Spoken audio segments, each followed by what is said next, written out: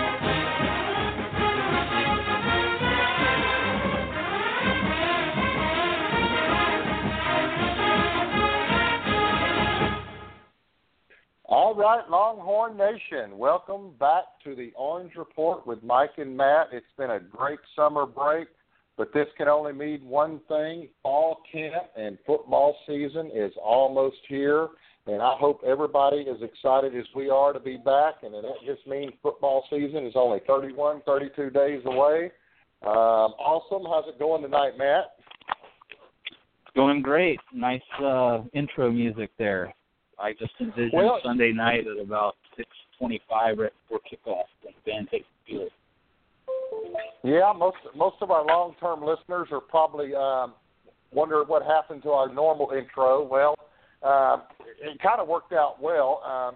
The software that we use to do the podcast, they've upgraded their software and done a lot of things. And I went in, I had about, because at the end of the show, we always close out the show with a song or two, and went into my account and started piddling with it last week, getting it all ready for the season, and they had done a bunch of upgrades, and I noticed that all of my audio clips that I've spent hours doing also were gone. So worked on getting a few of those back uploaded, but I couldn't find our intro, and I thought, well, you know what, this would be a good time. We're fired up. It'd be a good time since it's the first show of the new season to start back up with Texas Fight and get everybody fired up. So I thought that would be a good switch for us. But it feels good to be back. Great summer vacation, lots of activities, lots of fun. I do want to thank everybody who sent me lots of DMs the last few months wondering when we're going to be back. And I wasn't for sure if we were going to be back. You get busy with life, and this show is like I tell people, it's a hobby. CBS Sports or ABC is not paying me and Matt millions of dollars to do it. So, we take time out of our own day, and we do it because it's fun to talk. And, and a lot of our new listeners that don't know the story, I won't bore you with that, how this got started. I might, at the end of the show, give a quick synopsis and tell a few stories on how the Orange Report came about, because I do have a lot of people that have never listened, so we're glad y'all are listening tonight. And for y'all that can't listen live tonight, be sure tomorrow to check out iTunes, the TuneIn app, Stitcher. Just go on there, put in Orange Report. It'll come right up. You can Google it, and there's lots of outlets that have the show. So, again, it feels good to be back. And, boy, there has been a lot of stuff happen since our last show. And, like I tweeted out earlier, unfortunately we're going to start the show with probably Matt's least topic he ever wants to talk about, but it just won't ever go away, and it seems like it's ramped right back up, and that's good old expansion. So I guess that's where we're going to start tonight, Matt. We're not going to beat it too much, but we are going to talk about it because we are in the Big 12 still. We've got to discuss it. I think something is going to happen. We're going to talk about all the scenarios and possibilities, and then maybe we'll just give our opinions on what we think should happen. So first of all, that's where I'm going to start with you is, I guess, a simple yes and no for you, and you can follow up if you need explanation. Are you for or against expansion at this point? Are you ready to stand pat, or are you okay with adding teams? And I'll let you answer that however you want. Well, as you know, I've been against expansion, but at some point it just becomes pretty much a sure thing, and that's where I think we are right now. There's just been too much public comment from people in charge at various universities, and whether they're in charge of the conference or in charge of the schools, that I think it's not a matter of if they're going to expand, but which teams they're going to take. So now, instead of fighting that battle, we just start changing our topic to who they're going to be and what does that mean to the conference. Well, and like everything that drives the major sports now, as we know, it's all about the money. I guess, that's obviously what's going to drive this. And, I guess the latest thing that's come out is ESPN, Fox Sports, and those people don't seem as happy now for us to expand, because I think in the agreement, if the conference does grow, they have to throw in much more money. And they're looking at it, okay, if you're adding, X team and Z team, who has a TV market of basically crap, we're not going to get any more viewers. We're going to be forking out 40, 50, 60, 80 million. So I can see the TV networks exactly where they are. But for the individual teams already in the Big 12, they're looking at this and saying, hey, we can make an invitation to Team A. They just want to be in the Big 12, knowing, well, they're going to get $25 million a year. We can just tell them they're going to get 6 for 4 years, or we can all chop up to 14. You do that over 3 or 4 teams, that's a pretty good chunk of change to everybody else. So I think that's exactly why it's happening. It's money driven. It's just, that's exactly what it is, and that's it. It's a money grab by the other teams. I think individually, Texas, with the U of H talk, wants to, build the campus there. But I think Texas is positioned themselves very well. They've gone out publicly, and then now it's some other teams like OU, Oklahoma State, even Texas Tech, some others don't allow Houston in. They can say, hey, we publicly supported you, don't blame us. Texas is playing the nice guy, but probably doing a lot of finagling behind the scenes privately. Let's go through some teams here. There's about 12 or 13 been listed. We've heard everybody from East Carolina to whoever. Tulane's. But who is truly viable? I guess you got to start with BYU, UConn, Cincy, Memphis. Central Florida, who else do you think? East Carolina, possibly. I don't think they're going any more than 4. I think they're probably going to add 2 in the next 2 weeks, and then probably 2 the following year. The Houston Cougars, I really think Houston is really pushing, got a lot of support, but I just don't know if they're going to get enough support from, like I said, the other schools. But yeah, I think in the next 2 or 3 weeks before the season starts, we're going to have at least 2 teams get formal invitations and acceptance into the Big 12. They may throw 4 out, but I think we're going to get at least 2 at this point. And if I had to throw a dart at it right now, I think the first 2, I'm probably going to go for some weird reason. I'm feeling UConn, and I'm feeling BYU. If they can work out the Sunday stuff, and maybe BYU's football only. But if we're going to do it, UConn, I know, has not been just a great football power. They've got some potential, but you do get up there in the Northeast. You're not that far from New York City. It'd be a good trip. West Virginia is right down the road there. But, obviously, UConn basketball, women's, in the Big 12, I know you're not a big women's basketball fan, but my goodness, that makes the Big 12 incredible with Baylor, Texas on the rise, in women's basketball, and then UConn men's basketball.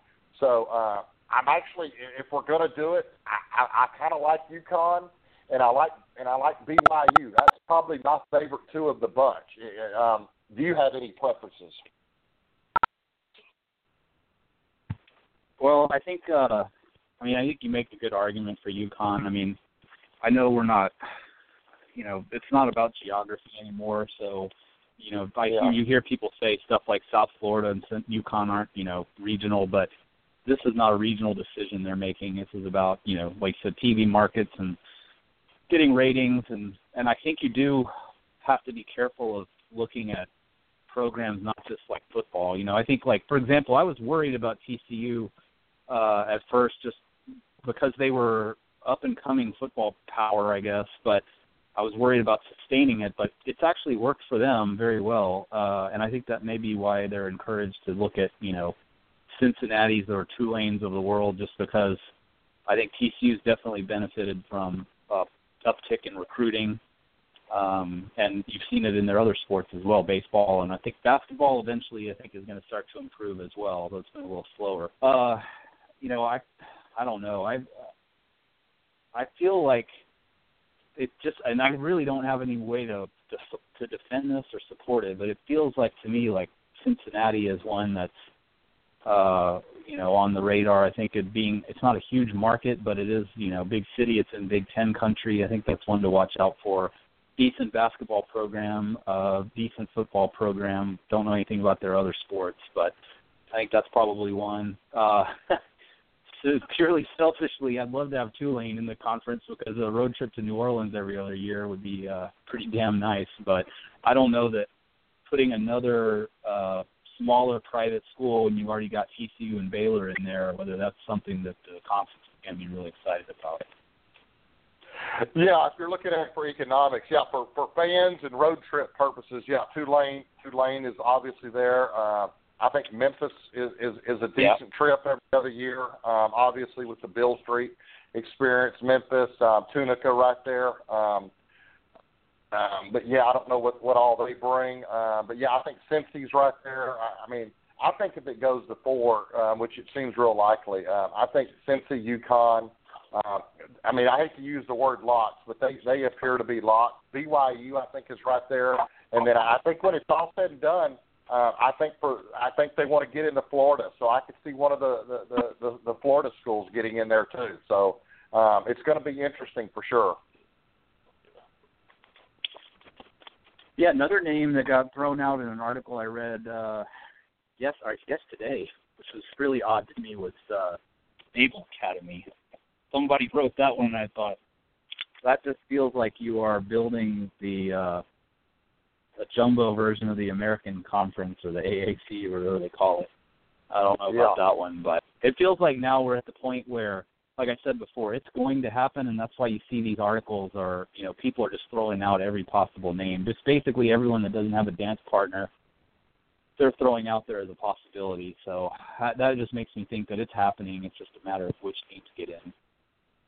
Yeah, and then, like you said, we heard the Boise State. I don't know what that brings for anybody, but I can see why, 3, 4, 5, 6 of these teams are really making a push because I think the writing's on the wall. They feel if they don't get in soon, they're going to be left out and become, if everybody, just to use the verbiage, it's basically one big Tier 1 conference. If you're not into Tier 1 before, you're probably not getting in, and so you don't want to be in a Tier 2 conference, and that may be where you're regulated to. If you're already in, they may not kick you out.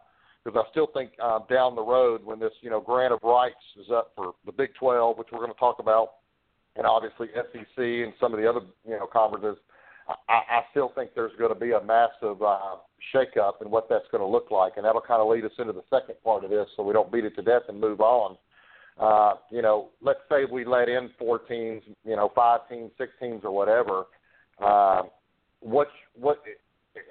you may have a different opinion. Let's just say, in the next 2 years it is. Let's just say it's Cincy, UConn, one of the Florida schools, and BYU or Memphis or Tulane. It doesn't matter. Any of those 4, 5, or 6, 4 of them.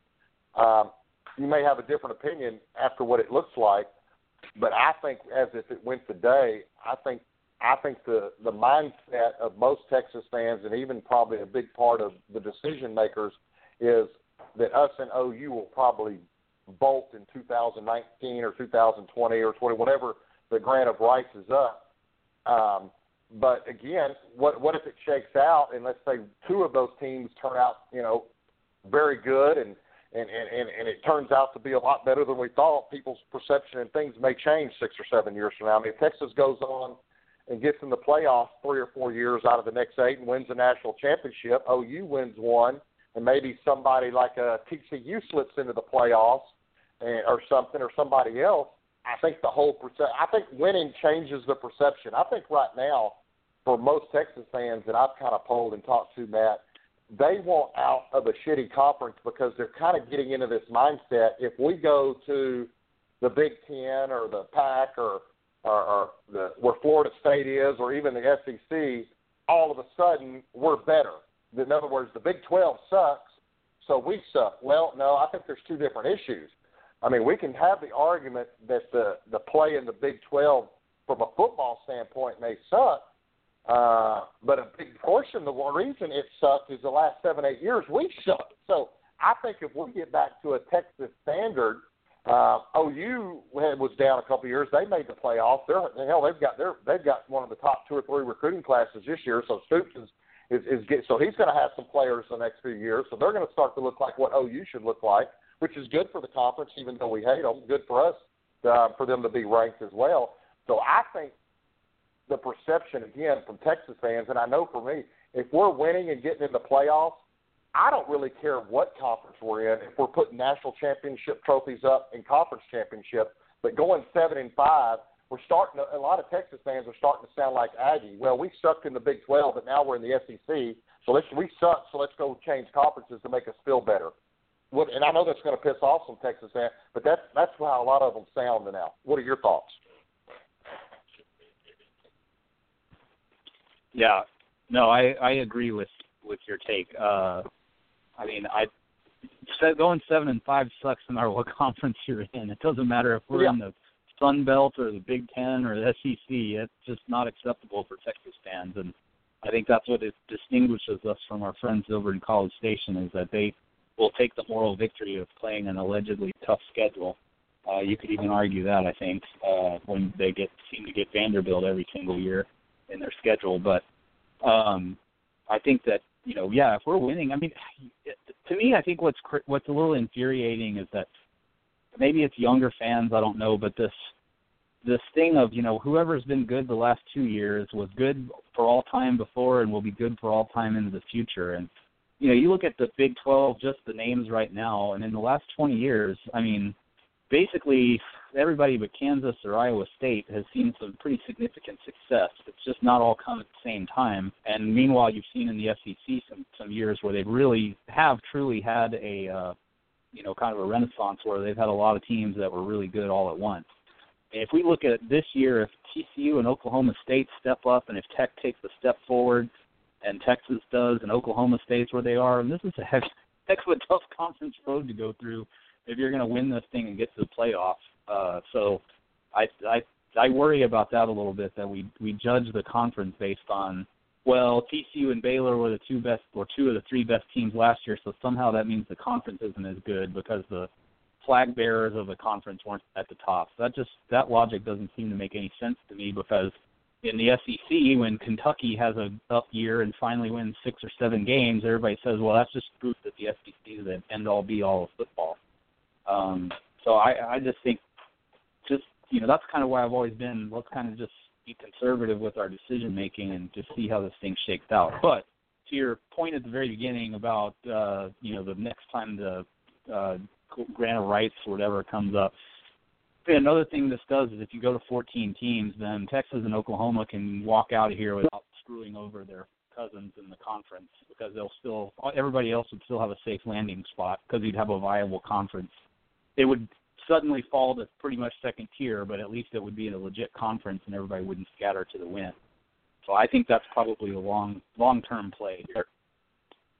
Yeah, I think that's exactly what's in play. But like I said, depending on how it shakes out the next 7, 8, 9 years, whatever, will ultimately decide, what the decision makers do. I think as they sit and huddle today, they probably think, well, that's the plan. But like I said, the scenario I laid out, if we get to the playoffs and maybe win one and couple other teams get in there, and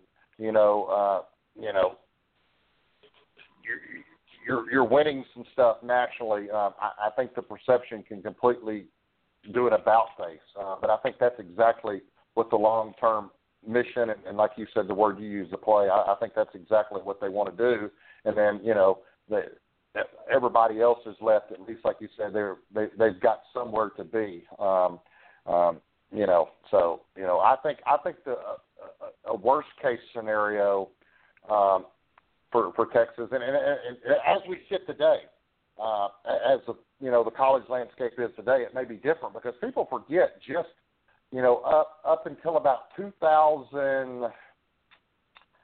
I don't know. Let's just say, I guess 6, 7. Right after that, somewhere right in there. I guess Florida started to win a couple right after we did, or whatever. Up until if you go back to the previous 7, 8, 9 years before that, the SEC was good, but USC was running off 3 or 4. We ran off some. So they weren't as dominant as they were in the late 2000s like they've been. So who's not to say that Florida State wins 2 or 3, a couple teams, an OU at Texas wins some. So it's some other conferences. The perception of the SEC may be different 8 or 9 years from now as it was 8 or 9, 10, 12 years ago before then. So I think it's reciprocal. It goes round and round and round. So like I said, the whole perception of the whole thing may be different in 8 or 9 years. But I think Texas fans just need to realize Texas is not leaving the Big 12 tomorrow. They're not leaving in 5 years. If they do leave, it's going to be 8, 9, 10 years from now. And prepare yourself because BYU, Cincy, Central Florida, Tulane, UConn, some of those teams are coming into the Big 12.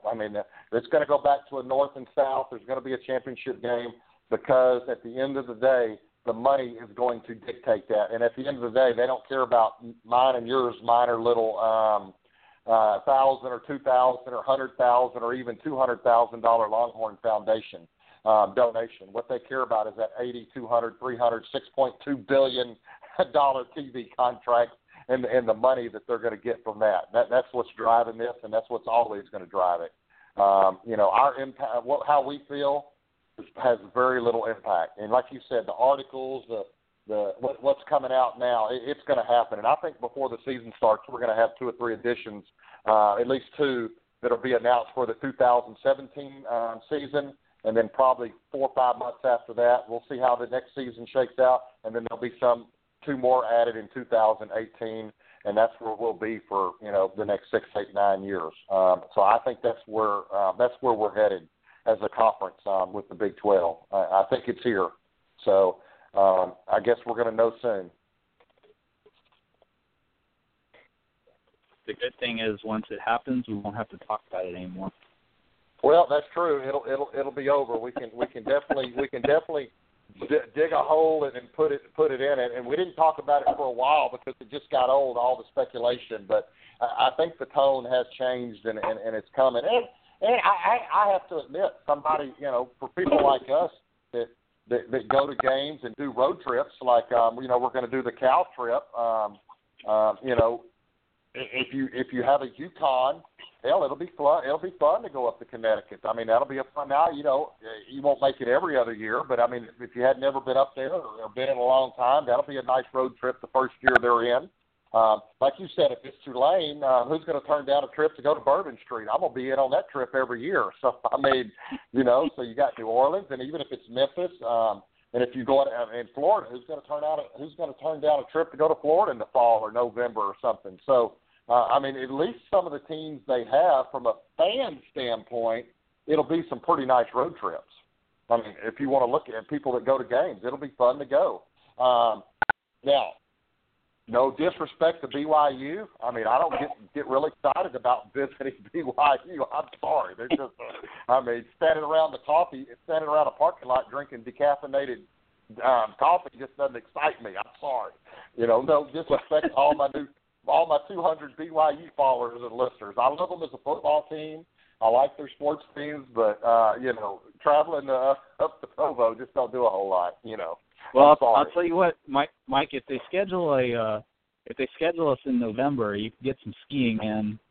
in Utah. And I will say, at the last minute, I actually made that trip a couple of years back, and it was very interesting because they have kind of a visiting parking lot for the visiting fans to tailgate and all of that. And while it's obviously very clear that there are rules that you need to follow there that maybe go unguarded at other schools, they were pretty understanding that visiting fans are kind of going to do what visiting fans do. And the atmosphere there was basically, if you're respectful and don't kind of flaunt it, like don't run around with a handle of Jack Daniels in your hand, put it in a cup and be quiet and, enjoy your time and be respectful, then there was no problem. So I think that part of that, what I assume was a change in kind of attitude towards visiting fans, was an understanding that, hey, if we're going to get in a conference, this is going to be a way of life in the future, and they've got to kind of find a way to balance their culture and their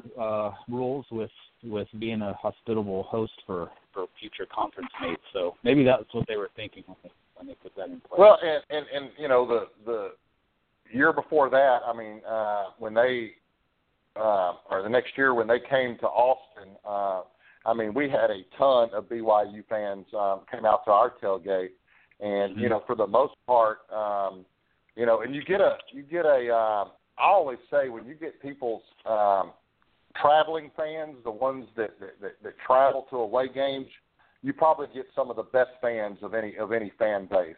Generally speaking, man, they were great. We had a ton of them at the tailgate, and they, some of them were drinking bottled water, but some of them partaked in the refreshments that we had as well. So. It was a great mix, and there was some great football conversation, and it was a lot of fun. So, I say that jokingly with BYU, fans. So, but I think BYU is definitely being looked at, and I tweeted out the other day I would be okay with adding them. I pretty much,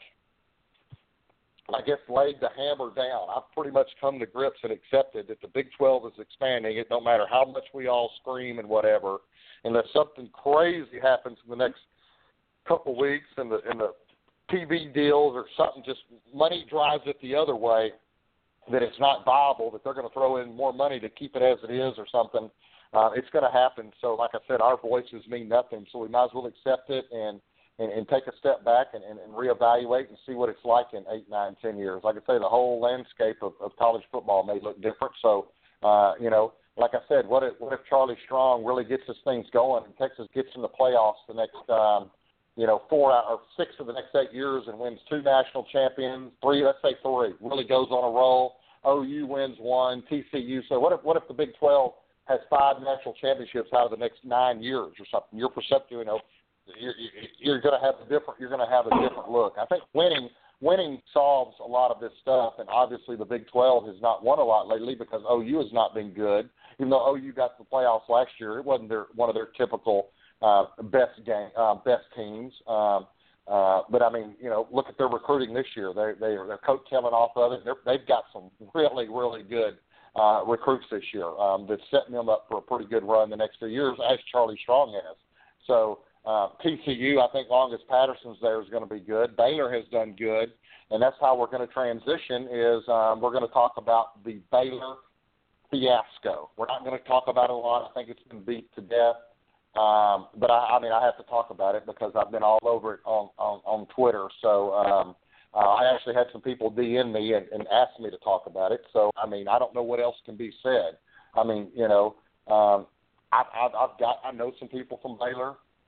Baylor is disgusted as I am. I guess the biggest shock for me for the whole through this whole thing, and it's more and more keeps coming out. We don't know how far the rabbit hole goes.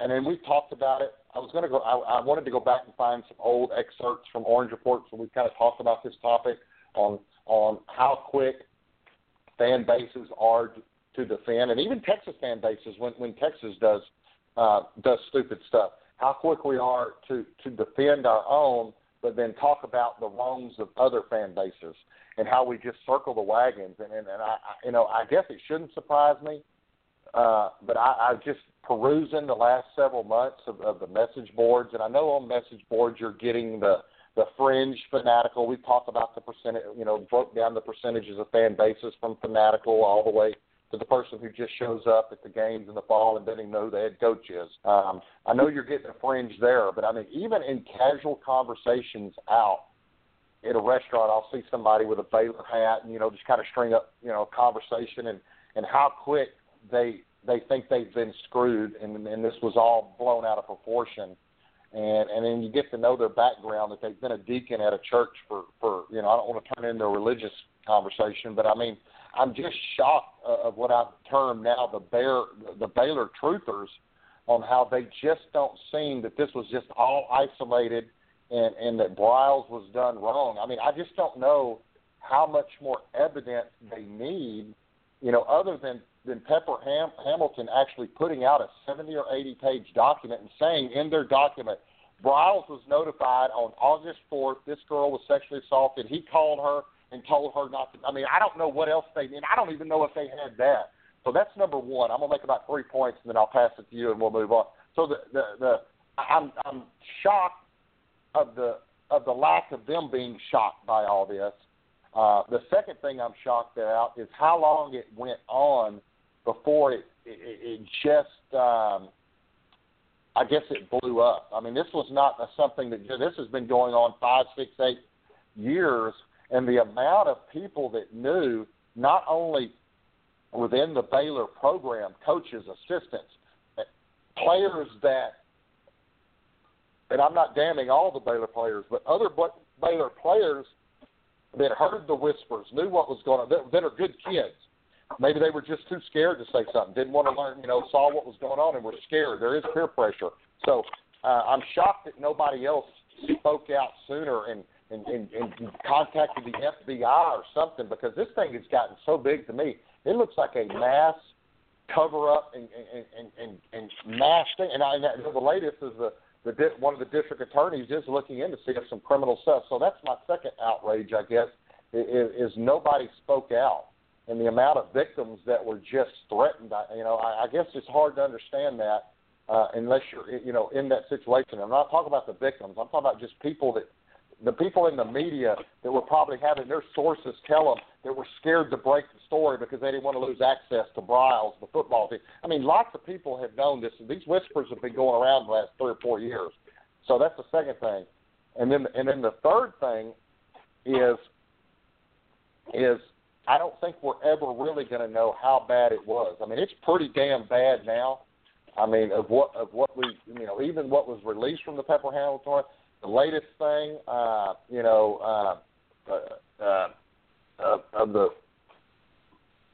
I guess the Baylor University Code of Conduct, basically threatening some of the victims to not tell. I mean, it's just the whole thing has just completely flabbergasted me. And I'm gonna tell you, you follow me on Twitter. I've been all over it, and people say, "Well, you're just doing it because you're a Texas fan." And I wasn't even going to have this discussion, but I said, you know what? I really don't give a rat's ass what people think my motive is. But some people may not know this, but in my full-time job, I work with inner city youth, and some of my main population that I work with are girls between the ages of about 11 and 15. That's about 80% of my population, and 100% of that of those girls that I service and that I work with and come to me into my program have all been sexually abused and raped. And it usually takes them a month, sometimes a whole year, for them to really open up and tell me their story. But when you've heard hundreds and hundreds of these stories of what these girls have gone through, and their stories are very similar to the victims of these college girls at Baylor. They were threatened not to talk. They were, and how they just felt so ostracized and everything. So, I mean, it touches me personally. People can question my motives. I really don't care. I'm a big boy. You can come at me any way you want. I had my name posted on on Baylor message boards. They said they were going to do a background check and all this. I told them. I even logged on one of them and said, "Come get me, big boys. I'm right here." Guess what? They never found nothing because they ain't. I don't have a criminal record. My credit score's 800. So all this stuff. But it was just funny how I was shocked that football fans could get so caught up in protecting football over fellow human beings, girls that were raped and just threatened. It just shocked me, Matt. And maybe I shouldn't have been shocked. Maybe it's just what I should say. And people said, well, Texas has had a rape problem. Absolutely. There are co-eds. Research has shown that. And this is the last point, and I'm moving on. Absolutely, the University of Texas, for students, has had a rape problem. But where we can separate this is there has not been a massive where we've had 8, 9, 10 gang rapes and football players, and then people in administration knowing about it and not doing about it. I'm not going to sit here today and tell you that next week the news may break that 4 University of Texas football players may have raped a girl last week. The difference is this is how you judge it for me. You can't never control another adult's behavior. 5 or 6 UT football players could do something stupid tomorrow. The key is once the right people find out they did the stupid, Charlie Strong, Mike Perrine, Fenvis, how they react to the situation is how you judge it. Do they do what Baylor did and do nothing, or do they suspend them, kick them out of school? I mean, we've got the scenario, the 2 young men a couple of years ago who both went to trial and got acquitted were found not guilty. So in effect, they kind of got screwed. But you can tell the difference. UT Strong took immediate action. They were off the team, the university. They were out, and they eventually got found not guilty. We had players at Baylor that stayed on the team, were playing, and eventually some of them got convicted, and there's going to be more convictions. So I'll be the first to tell you, I'm not going to be here. If I found out that the University of Texas had a girl got raped by an athlete, and that girl notified, and the same thing went up, I can assure you I would blow Twitter up. I would be emailing the Board of Regents. I would email the coaches, and I would be caught. And if Strong knew, even if there was a hint of it that he knew like Bryles, I would be leading the charge on Twitter for him to get fired. So the situations are different. Yeah, there's rapes at every university. The key is you can't control a mass murder. You can't control Islamic terrorists. The key is how you react to it once people know the information. That's how you truly judge it to me. And obviously, Baylor didn't handle it well, and anybody that thinks they did is a damn fool. Matt, your thoughts on Baylor? Yeah, well, I'll make this comment, and I'll need to explain it, but I'm actually starting to wonder if the football program wasn't, in a certain sense, a scapegoat, just because the problem seems to run all the way to the top of the university, because now some of these stories are about rape victims that have nothing to do with football, just one regular student doing something to another one, and then those girls facing that same kind of tacit threat of honor code violation or being kicked out of school or that kind of stuff. So, it makes you wonder. My thing is, I think that as Americans, regardless of the institution, I think it's part of the lifeblood of this country that we should always question and challenge the institutions that lead us, whether that's city government or federal government or our universities or anybody else in a position of authority. We should hold them to high standards and we should question them. And it feels like, in Baylor's case, definitely there's an atmosphere of an institution whose number one priority is protecting its own institution, which that's complete madness. I mean, the reason for universities is to mold people and to put them in a path for a better life. And the second the institutions start making decisions in an attempt to protect themselves and to protect their own jobs and to protect their standing in the community by lying and covering things up, anybody should be outraged. If if it happens in Austin, then Texas alums should be at the forefront of the outrage. And I'm with you that I think, some of these idiots that get on in Twitter and message boards and want to talk truth or crap and blame everybody but themselves. I mean, number one, they're putting their head in the sand and they're forgetting the actual issue. And number two, they should be up front demanding better. We should all demand better. I'm with you. If something similar to this happened to Texas, then there would be complete outrage from my side. And I remember when we talked about the Penn State thing, I said if that had happened at the University of Texas, you would never see me wearing burnt orange again for the rest of my life, because that was such an unbelievable abuse of authority to cover up something so terrible.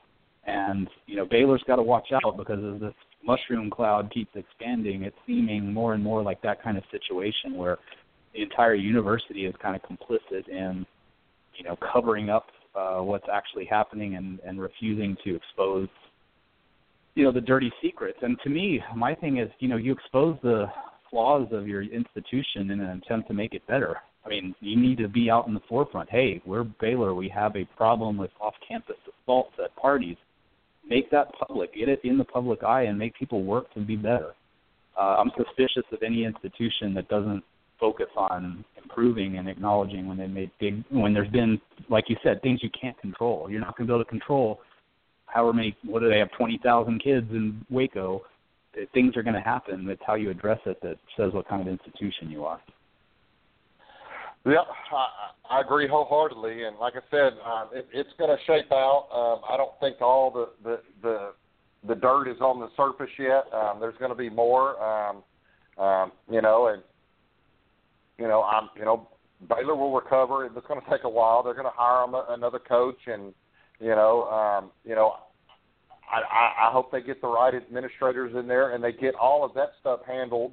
And, I don't wish ill will on Baylor University. I really don't. I mean, I have friends that went to Baylor. Baylor's a fine institution, and that's what people forget. Baylor, has a football team, but they're still a university that is supposed to be, standing on some higher order values. So, I hope that they get the right people in there and get back to some of that. And then, I'm even going to say this. I hope that, if they're going to remain in the Big 12, and if we're going to remain in the Big 12, I have no issue with Baylor being good. I don't want Baylor to be 2-10. I don't have any ill will against Baylor University per se, or some of their good alumni. Now, some of their football fans, I really don't give a rat's ass about a lot of them right now. But, the fine folks, they know the ones I'm talking about. I can separate the two. So we'll move on to that because I'm sure it's going to be a continued thing in the news. And some of you new listeners, you're probably saying, okay, when are we going to talk Longhorn sports? Well, tonight's unique.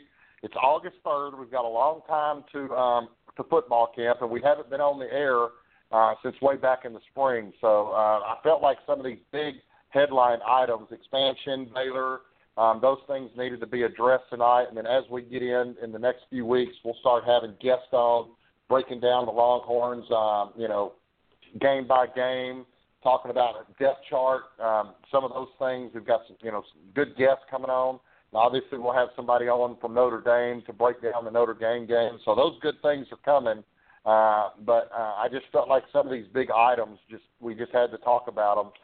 Instead of washing them under the rug, as they say. So we will talk a little bit about fall camp. Practice starts Friday, so it's officially football season. And as we found out today, Matt, a receiver they were expecting to fight for a position, may not start, but was going to definitely be a contributor on special teams, and probably would have seen him on quite a few offensive series.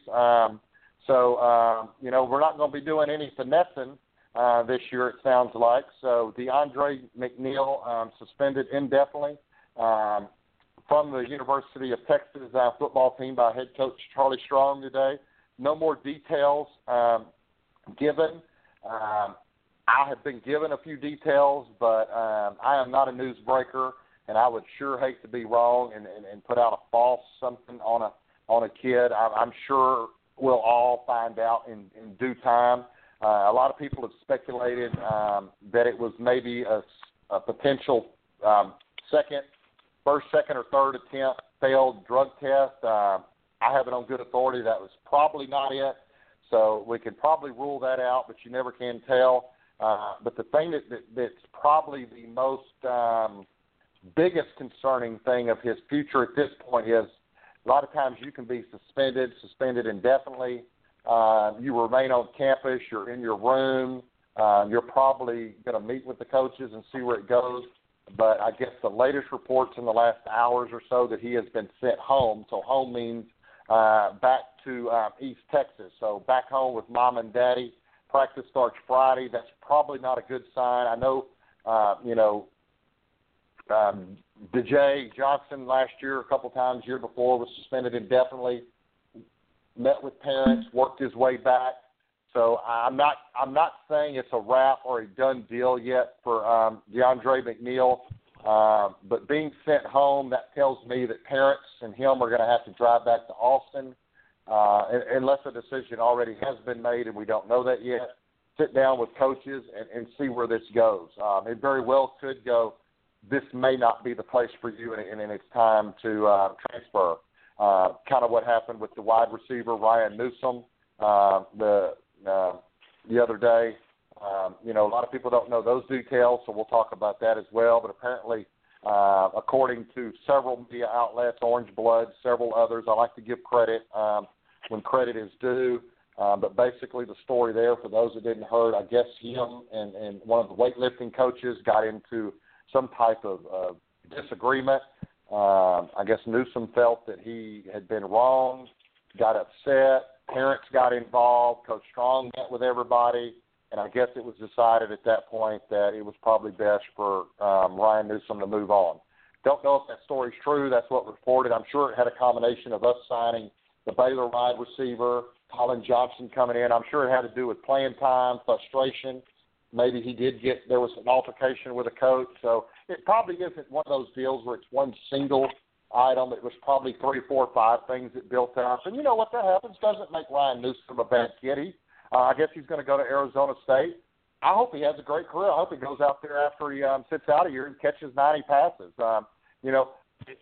People think sometimes, that when somebody transfers, I'm not blaming him. I'm not blaming the coaches. Sometimes things just don't work. I know people that have left jobs and went to another job and worked there 2 weeks and realized, good God, I made a bad decision. I've committed to the wrong company, and they leave and go on and have great success. Sometimes things just don't work. That's life in the real world. It's life in college football. So that doesn't mean Strong's wrong. Doesn't mean Newsom. Just sometimes things just don't work out. So I wish the kid nothing but luck. But so I'm sure it was a combination of things. So there's a few ball updates where 2 wide receivers, one gone for sure, one probably looking very likely to be gone. And the way it looks now, Matt, talking about the numbers, we've got about 12 seniors. I didn't look at the exact number. I'm throwing a dart, but I feel pretty confident. I think we got 12, 13 seniors on the squad, which when you look at it is wow. You're not supposed to have a team starting a season with 12 seniors. And here's a different number to you. I did look at this the other day. Probably only going to have about 3 or 4 of those seniors actually contribute really at all this year. Probably 2 to 3 are going to really contribute. That just tells you how young we are. But that's a whole different big discussion we're going to talk about in the future of depth chart and everything. So we've got 12 seniors. We've lost 2 more. We lost Whitley and I guess Ty Templeton, the medical red shirts. That's 14 spots gone. Now Ryan Newsom gone. That's 15. Let's say McNeil's gone, 16. Probably for us to get to a 2021 signing class, we're probably going to – so just prepare yourself. There's probably going to be at least 1 or 2 more gone probably in the next 3 or 4 or 5 weeks. It's probably inevitable right before fall camp. And I can assure you once November, December, once the season's over, we're going to have at least 3 to 5 more. That's normal attrition, so we can have a 2021-22 signing class. That's just normal. Every team has it. A guy's buried on the depth chart. He's a sophomore. He's got 3 years to play. He's going to leave and go try to play somewhere else. And I think we're going to lose at least 1 or 2 receivers, probably 1 or 2 offensive linemen. And don't even start DMing me and asking me who I think that is, because I think that's disrespectful for any kid until they formally make that announcement. But if you look at the depth chart that's going to come out in a few weeks, look at the classifications, go look at the roster on TexasSports.com. It damn sure doesn't take a rocket scientist to figure out who's probably not going to be playing in the Longhorns on 2017. It's part of college football. But, DeAndre McNeil, I think, had the potential to be a really, really good player. So I'm just hoping that whatever it is, it's something that can be potentially resolved. But when you're sent home, and you're supposed to be getting ready to start the fall semester in a couple weeks, and you got summer school just finishing up, and you start practice Friday, that's just not a good look, is it, Matt? No, that's like you said. That shows that this is a different level of seriousness when it's going home. Don't know anything about what it is, but yeah, if it was just temporary suspension or the same thing every school says, violation of team rules, end of story, but they're on campus, then it's probably something you can work out, or it's he's in the doghouse. But it seems like it's more than that. So hopefully, regardless of what it is, hopefully it's not too serious that he can't either turn it around in Austin or turn it around somewhere else. Yeah. And there's really, it's August. Everybody that's a Longhorn fan should know, recruiting. You've had to take a step back and learn a different way to recruiting. Strong is just not looking for commits in August. There's probably right now, I don't know the exact number, but I bet I could hit it within one or two. We probably got 40 offers out for class of 2016. It may even be a little more than that. There's probably not right now, Matt, 5, 6, maybe 7 kids that could pick up the phone and call Strong and commit today. That's your big-time prospect. That's Walker. That's the Walker Littles of the world. Browning, Hines, J.K. Dobbins, who's committed to Ohio State if he wanted to flip. Probably Netherly, who's committed to LSU if he wanted to flip, for some reason. I'm not saying he is or isn't. I'm just throwing out kids that Strong would accept. If Omar Manning, who's not committed, wanted to call and commit, he could probably commit right now. There's a handful of others. That's just not the way Strong does it. So, there's no sense in even, I could list, 50 kids and whatever. And we're going to do, I'm going to go more in depth and look at it and start, giving some speculations as we get in, as I've done the previous years. And actually, I went back and listened to some old shows on my recruiting predictions. I nailed it pretty good, actually, the last 3 or 4 years. Who I thought I was actually shocked how well I did. So I was pretty, patting myself on the back. So you start to get a good idea, and I'll just tell people what I look at, and I think you can start to get a very good idea. Where are kids visiting? Where are they spending their time? Words on Twitter. In other words, words are great, but let's talk about action. Whose games are they attending?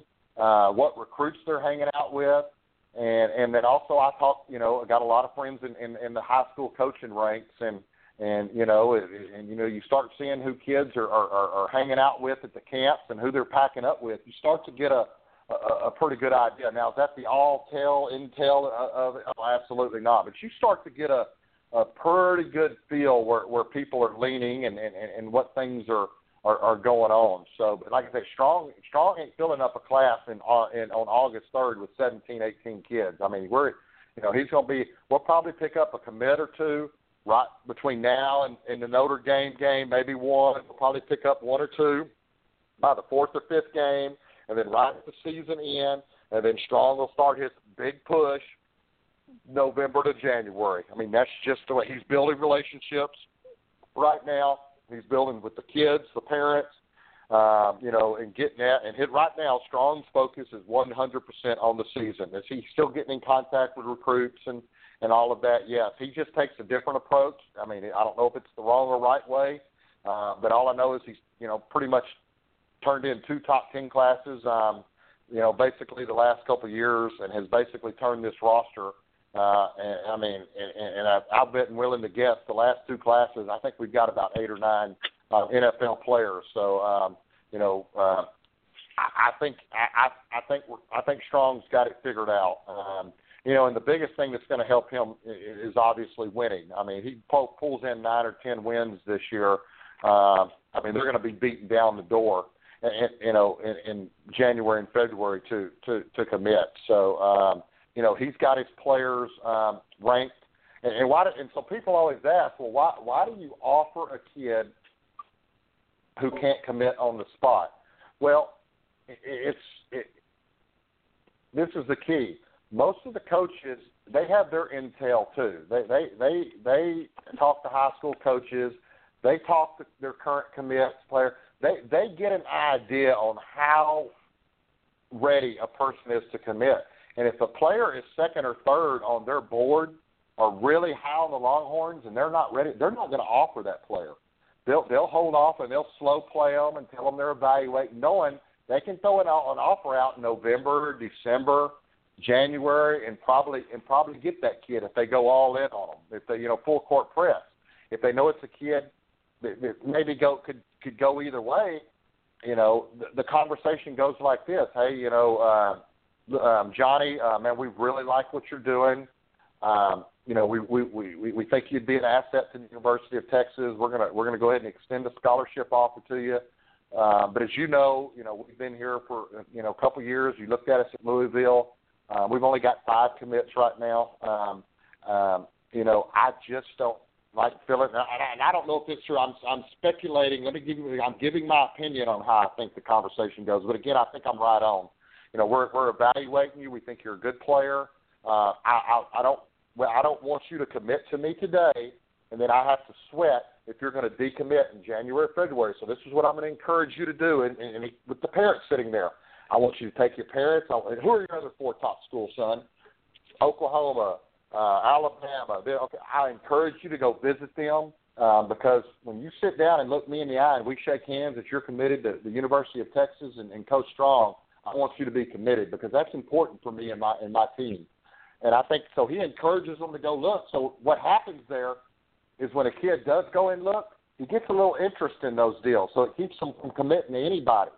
So you throw out the offer because it makes the kid feel good he got the offer from you, but then you kind of you word it and manipulate it where he ain't going to jump on it. Now the ones you want, Walker Little can pick up the phone tomorrow and you're going to take them. Yeah, the top guys on your board. And you may have 4 guys you've got rated just about even, but you want this 1 or 2 players. Or you can have the conversation, hey, we've looked at your transcript. We're going to go ahead and give you the offer today because we know you're going to work hard to handle your business this year in school, but we need to really evaluate your fall and spring semester before you commit to us. But we're going to go ahead and offer you today because we want you, but we can't have you commit and tie up a spot just in case you don't handle your business. But knowing after I met your parents here, I got a feeling they're going to help you take care of your business. Do you understand me, son? Yes, sir, Coach. So that's how those conversations go. And I know that because I've talked to some parents whose kids have been recruited. Some of it I'm speculating. I've talked to some high school coaches that have sat in. So that's how these conversations go. So that's why you offer a kid. You get a level of their interest. And also, too, what Coach Strong does that's proven to Matt is he evaluates all year. He's not going to offer a kid a sophomore or junior and then they've reached their peak. And then he don't feel like they maybe had upside, so he doesn't want them to commit. But he also, he saves 2 or 3, 4 slots every year for these late bloomers, kids that blow up at the last minute who all of a sudden really matured and put on weight or really had a coming out season, and then he'll jump on them. So it's a different way of recruiting. He did it at Florida when he was the defensive coordinator there. He did it at Louisville. He's our coach now. So Longhorn fans just don't be sitting on your computer pulling up computer rankings anymore in August, September, October, November, because if you are, you're going to be disappointed. I would tell you to look them up about February 17th of next year, and then you can evaluate the coach, because that's what I've had to do as well. I think I've had to take a reapproach. But now that I've talked to some people, gotten a little intel, kind of thrown in my opinion there, I got an idea of what's going on. So I don't know if you have any take on that, agree, disagree on it. You can go ahead and throw that out there before we close it out tonight. Well, I think the big thing is the constantly evaluating, and even though we haven't been in a position, like you said, where we've got everybody kicking down our door like we would back during the Vince Young, Colt McCoy years, I think Charlie does that, and he's finding the right guys, and I think that's why people were so unsettled with some of these 3 stars that he would offer, and they were like, what is this guy doing?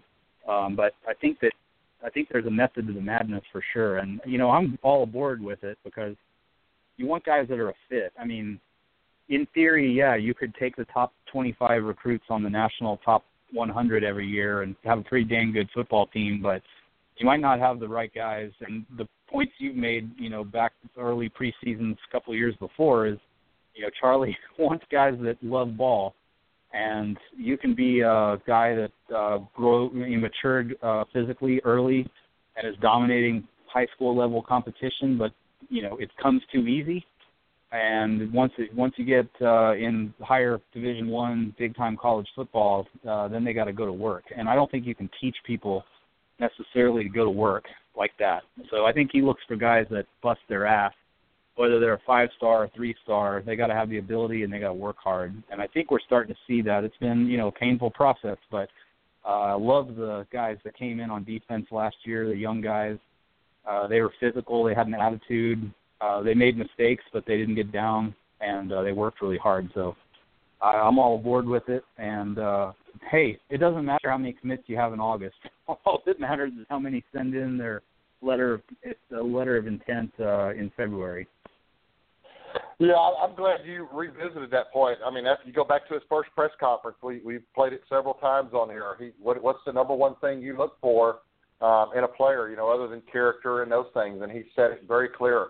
I want a player that loves to ball. And he laid it out clear because he said college football now is a grind. It's a 52-week-a-year deal. All summer, everybody else has been off enjoying the summer. Our football team's been there taking, full college courses at the University of Texas, which we know are not easy, in a summer class, and working out, being full-time football players. So they work out year-round. They do everything year-round for 13, Saturday / this year one Sunday a year. So you've got to love it because it will grind on your mind. It will grind on your body. You're going to have good days. You're going to have bad days. And if you don't absolutely love putting that helmet and pads on and going out at 102-degree heat and hitting somebody at full speed, eventually it's just not going to be fun anymore. So, and you know what? And like you said, he's got some guys like that. And I'm gonna mention one guy who, a prime example.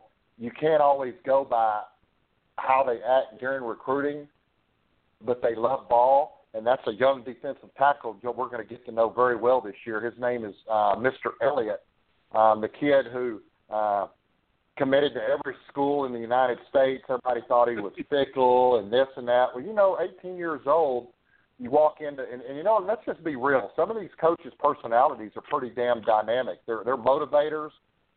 They can make you feel pretty good. You walk into these big stadiums all over, Michiganans and all over. Yeah, he committed and he decommitted, and you know what? He was all over the board because it's a big decision where they're going to spend the next 5 years of their life and move away from home. A lot of them have never been very far from home, so I'm not going to blame the kid. They called him fickle. But you know what? That kid showed up when he hit the 40 acres, 10 or 15 pounds lighter. Pat Moore gave him a workout regimen. He has worked his butt off.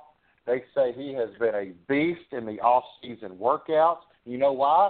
Because if you've ever watched his games, he loves to ball. He loves the game of football and is going to do everything in his willpower to be the best he can be. And you're going to see that kid play this year, and everybody's going to forget about his squirrely recruitment. That's why Strong went after him. He wasn't worried about all that because he knew the kid loved football, has great skills. So you look at Jordan Elliott, that's a prime example of the kind of young men. I mean, Malik Jefferson, we can talk about that, but this kid, remember that name, folks. Jordan Elliott is going to be a beast on this football team. And then we've got some others coming in like that as well. Obviously, the late addition of Patrick Hudson from Baylor, same way. Kid loves the ball. He's a beast. Works hard.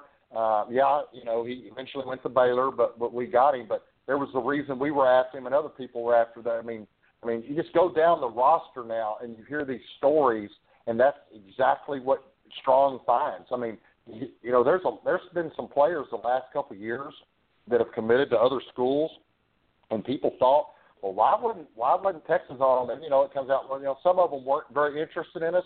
Some of them were, and we didn't go get them because of exactly what you said.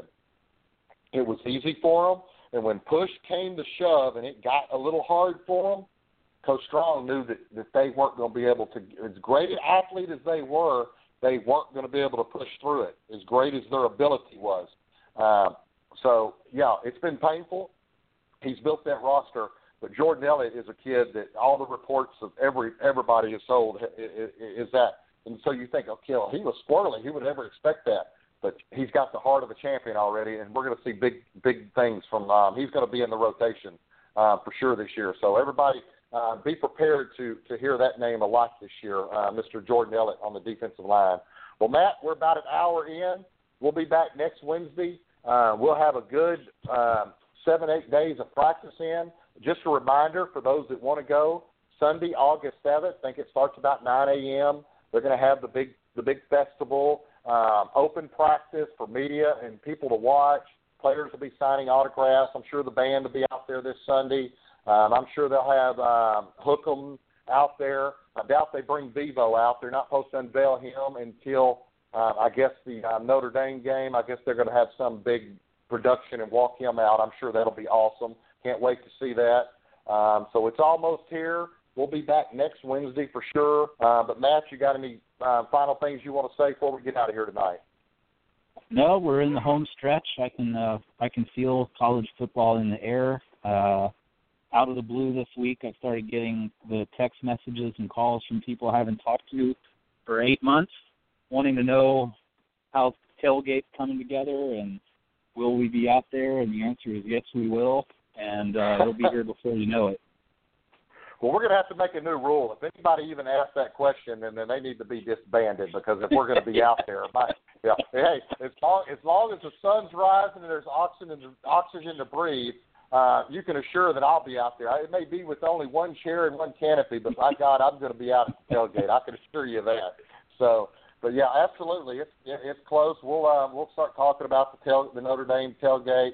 And I didn't get to it because it's late. I've had a lot of people ask me after you tweeted out they want to hear the door story, the no-key story from Memphis, from the Oxford trip. I'll be sure to throw that little tidbit out next Wednesday. But next Wednesday we'll have some fall camp updates. We'll get into some more detail. We'll probably have a guest on. We'll start previewing the Longhorns. And I don't know if I'm ready to throw out a win-loss prediction yet this early. I want to start seeing I want to get into fall camp, start seeing how this depth chart, see how many true freshmen we're going to have start on offense before I make any predictions. But I got a feeling we're going to have one or two. I want to see what, if we make some position changes on defense. I want to see what defensive linemen get in the rotation. So there's too many answers, too many questions and not enough answers yet to throw out predictions. But I will say this. I am going to predict we're going to win more than 5 damn football games, because if we don't, we're going to be having a whole different conversation on this Orange Report come November, December, I can assure you. But no, I think the train is slowly getting back on the track. Nowhere, anyhow, anybody should be saying we're back. We hadn't played a football game. But I think the train is finally headed in the right direction. And I think now we've got enough BBs in the gun, as they say, that at least we can go out and compete now. I think we've got some depth in every position, and we're going to break all that down. So I think we're going to lose some games this year because we're still young, be disappointed. But I think we're going to beat some people, and I'm feeling confident that we're going to feel better in November than we have in some time. Will we feel as good as we have felt in the past in some Novembers? Absolutely not this year. But I think it's coming. So at least, that's what I need. I need to at least see improvement and at least know that, man, 17, 18, 19 could be some special years, or at least we're headed that way. So good things coming. Thanks to all the new listeners. If y'all have any questions, y'all can shoot me or Matt. Matt can be found on Twitter at UT Tailgaters, at MB Hornspan. If y'all have any questions, we'll try to get them answered next week. I'm actually going to do one show maybe for 30 minutes, open up the phone lines to the listeners and allow a little call in, let everybody have their take and their prediction on the season. And I'm sure we'll get some Aggie trolls calling in like we always do. That's always fun. But, instead of calling the Orange Report Aggies, maybe y'all should all be sitting at home working on your PowerPoint for your next Chalk Talk. So y'all work on that next year. So with that said, we'll see you next Wednesday, 8 o'clock. Always remember, the eyes of Texas are upon you. Hook 'em horns. We'll see you next week. My music is not working to lead us out with a song, so I'm going to end it here. But next week I'll have all the music back uploaded, and we'll take you out with a good song. We'll see y'all next week. Hook 'em.